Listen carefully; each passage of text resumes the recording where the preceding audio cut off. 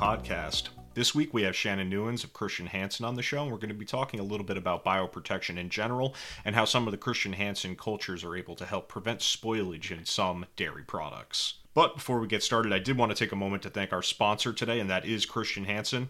Chr. Hansen is a global bioscience company that develops natural solutions for the food, nutritional, pharmaceutical, and agricultural industries.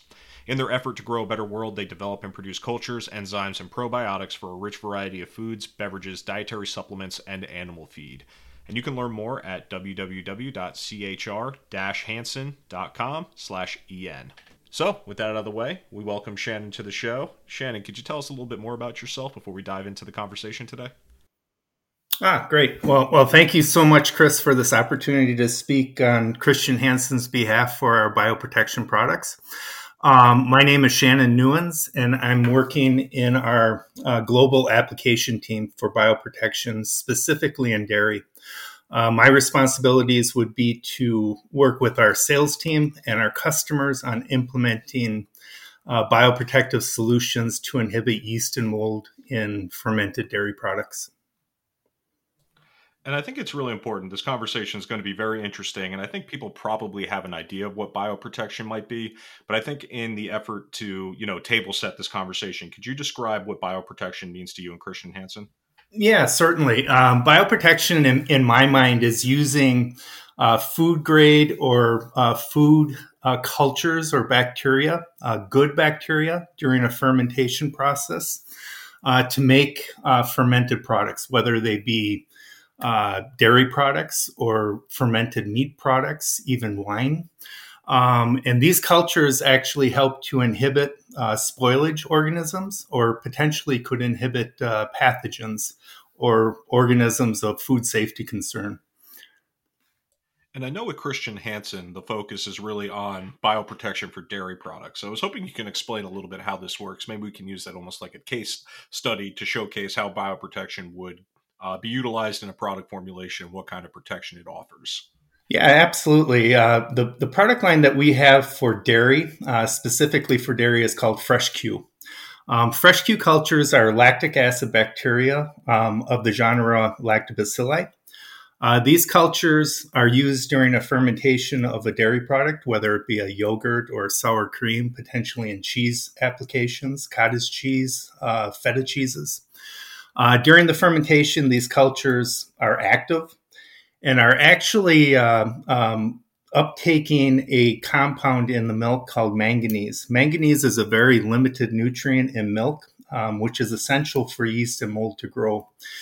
Thus, by sequestering the manganese during this fermentation process, it becomes unavailable for yeast and mold to grow in the dairy product throughout the shelf life.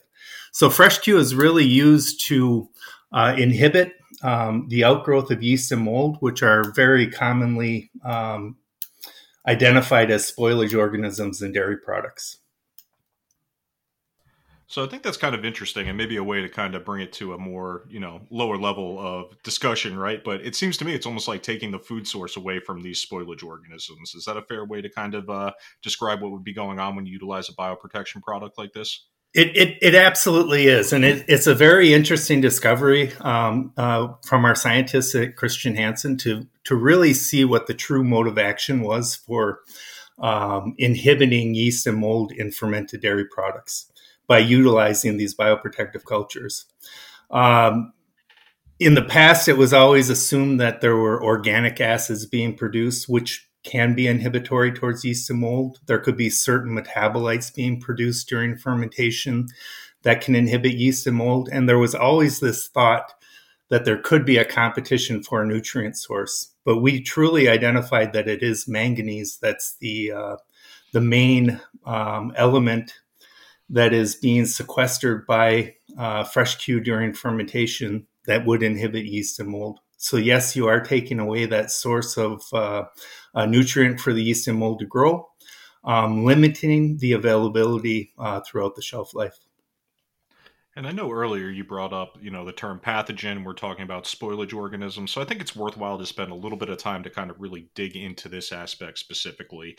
So with the product you're talking about right now, it's going to inhibit the growth of fungal spores, mold and yeast specifically.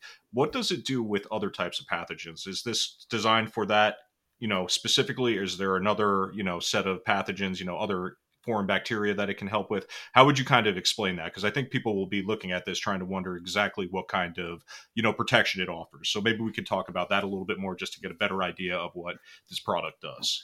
Yes, and thanks for pointing that out, Chris. Really, the FreshQ product line is to inhibit spoilage, and that would be yeast and mold. When I think about pathogens, I think about food safety concerns, perhaps listeria contaminants or Salmonella, E. coli that could be an actual health risk to consumption. But FreshQ in itself is really to preserve the integrity of the food on spoilage. So really only on yeast and mold control, inhibiting the outgrowth of mold, which is very visual on yogurt, where a consumer may open a product and see mold growth and toss it out. Even with yeast, you could get that bloating of the packaging due to the gas production of the yeast during fermentation, or even the smells and the taste associated with it. So we're really talking about preventing spoilage and not really preventing pathogens with FreshQ. Yeah, and I think one of the things with FreshQ, when I first hear, what you guys are doing with it, really seems that the benefit for food manufacturers would be extended shelf life. I'm assuming that's part of the ROI with using one of these cultures, but I was hoping you can explain a little bit more about how that can help out with, extended shelf life and also just a little bit extra protection when it comes to that consumer perception.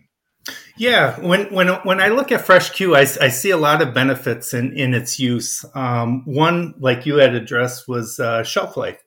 So by inhibiting yeast and mold throughout the shelf of the product, you can actually find perhaps that FreshQ can add days to the shelf life of the product, thus extending the reach or the supply chain through the product, extending it out to further areas. But other areas that I see are avoiding potential discards or recalls due to spoilage, where during the shelf life of the product, a product could become contaminated with yeast and mold, thus being recalled, or even early in the manufacture of the product, count going out, where high levels of yeast and mold could be present, and that product wouldn't be sent out into the market. So really avoiding discards, recalls, extending shelf life.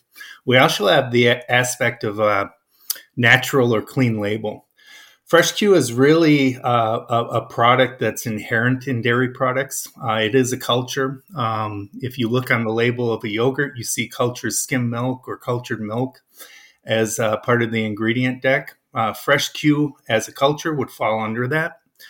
So really eliminating the need for any artificial or chemical preservation in the product, making a clean or natural label. We also look at preserving the freshness of the product throughout shelf life. And this becomes very important, I think, for products such as multi-serve containers. So you may have a yogurt that's in a 32-ounce cup, goes to the consumer, they open it, and it may be open and put back into the refrigerator over a period of days. FreshQ can actually help in preserving that quality or any secondary contamination from yeast and mold under those situations.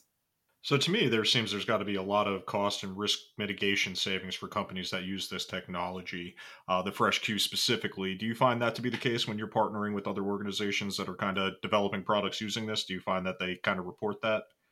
Absolutely. I find that it's really looking at an insurance policy. By adding FreshQ into your product, we know that yeast and mold can occur in situations that are really outside of the dairy's control. And that meaning like seasonal variation in yeast and mold counts, perhaps yeast or mold coming in from packaging material, any kind of contamination that most dairies are avoiding with good sanitation and manufacturing procedures, but really situations that are outside of their control, we can help to eliminate or inhibit the potential risk of spoilage.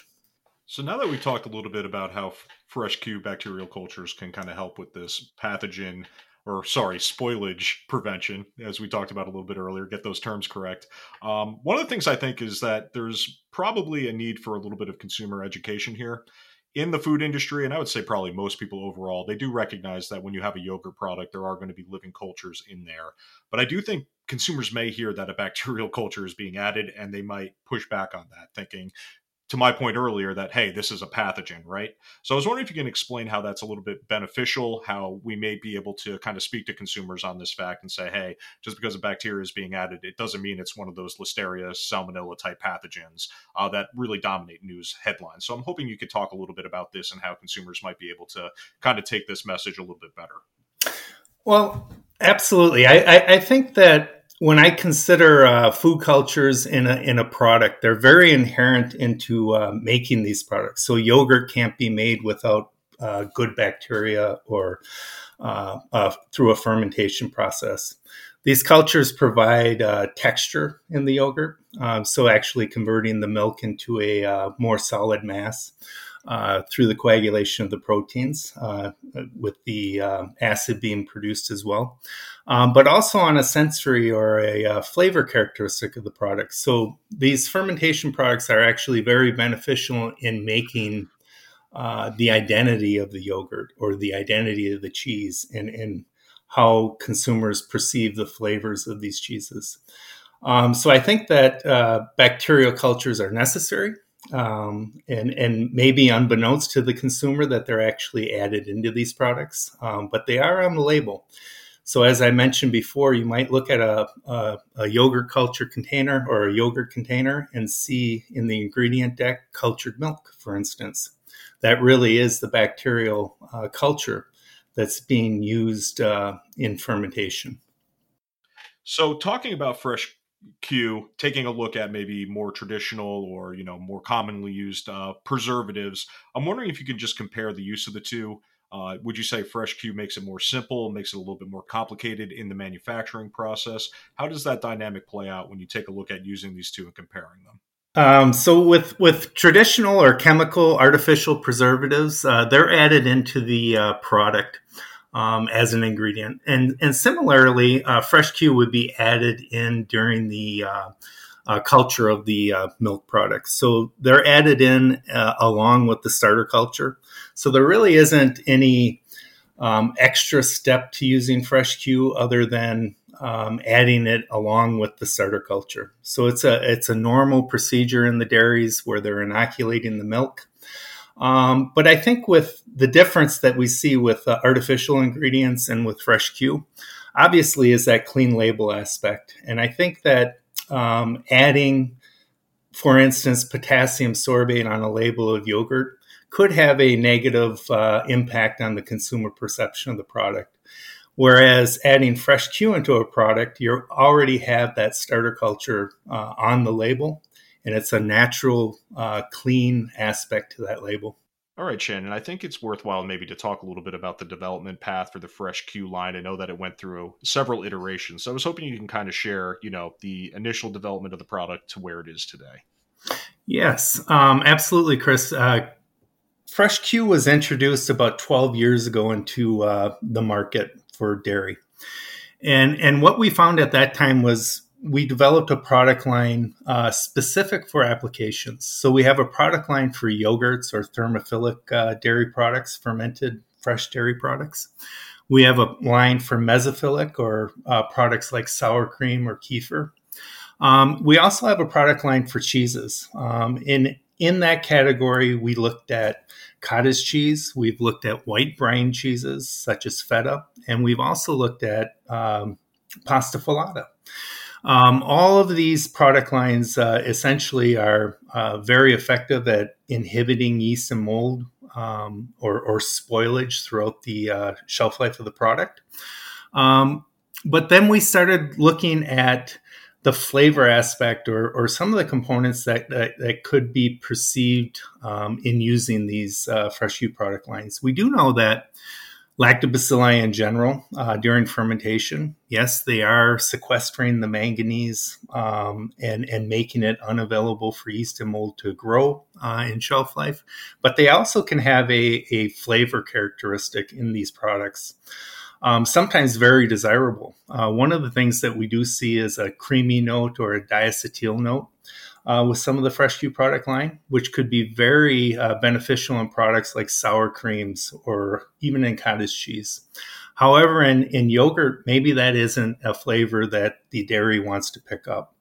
We looked at a second generation of product, which was developed about 3.5, 4 years ago, which we introduced, which really was targeted towards the yogurt segment, really minimizing sensory impact while maintaining that very high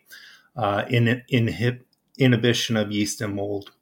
But our most recent generation is the FreshQ 11, and we consider that our third generation of FreshQ development. This was a product that we really developed in order to service areas of the world which have a cold chain that really isn't optimal, meaning that the product could be held at a very high temperature for a sustained period of time, thus really enhancing the post-acidification or negative acid development throughout that storage. FreshQ as a lactobacilli under higher temperatures can post-acidify. But we found a culture called FreshQ 11, which really counters that. So we were able to introduce product FreshQ for inhibiting yeast and mold in areas of the world with poorer cold chain. However, one of the benefits that we're seeing now in areas that have a very good cold chain, like the United States, is that these FreshQ 11 cultures during a yogurt manufacture, if in fact the yogurt processor would hold the product for an extended period of time before packaging, perhaps at an elevated temperature, can really mitigate or eliminate the risk of post-acidification in the product. Shannon, I want to thank you for your time today. I definitely learned a lot. I think our audience will learn a lot too. I'm just wondering if anyone wants to learn a little bit more about these cultures, where should they go? Yeah, absolutely. I think the best way to really explore the Chris Hansen product line is to go to our website. That would be www.chr-hansen.com. And under that, we have a food culture and enzyme segment. Dig into that, and there's a whole wealth of knowledge on bioprotection. And that's going to do it for us this week on the Food Institute podcast. Once again, thanks to my guest Shannon and also to Christian Hansen for sponsoring this episode. We'll catch you next time. This is Chris Campbell, signing off.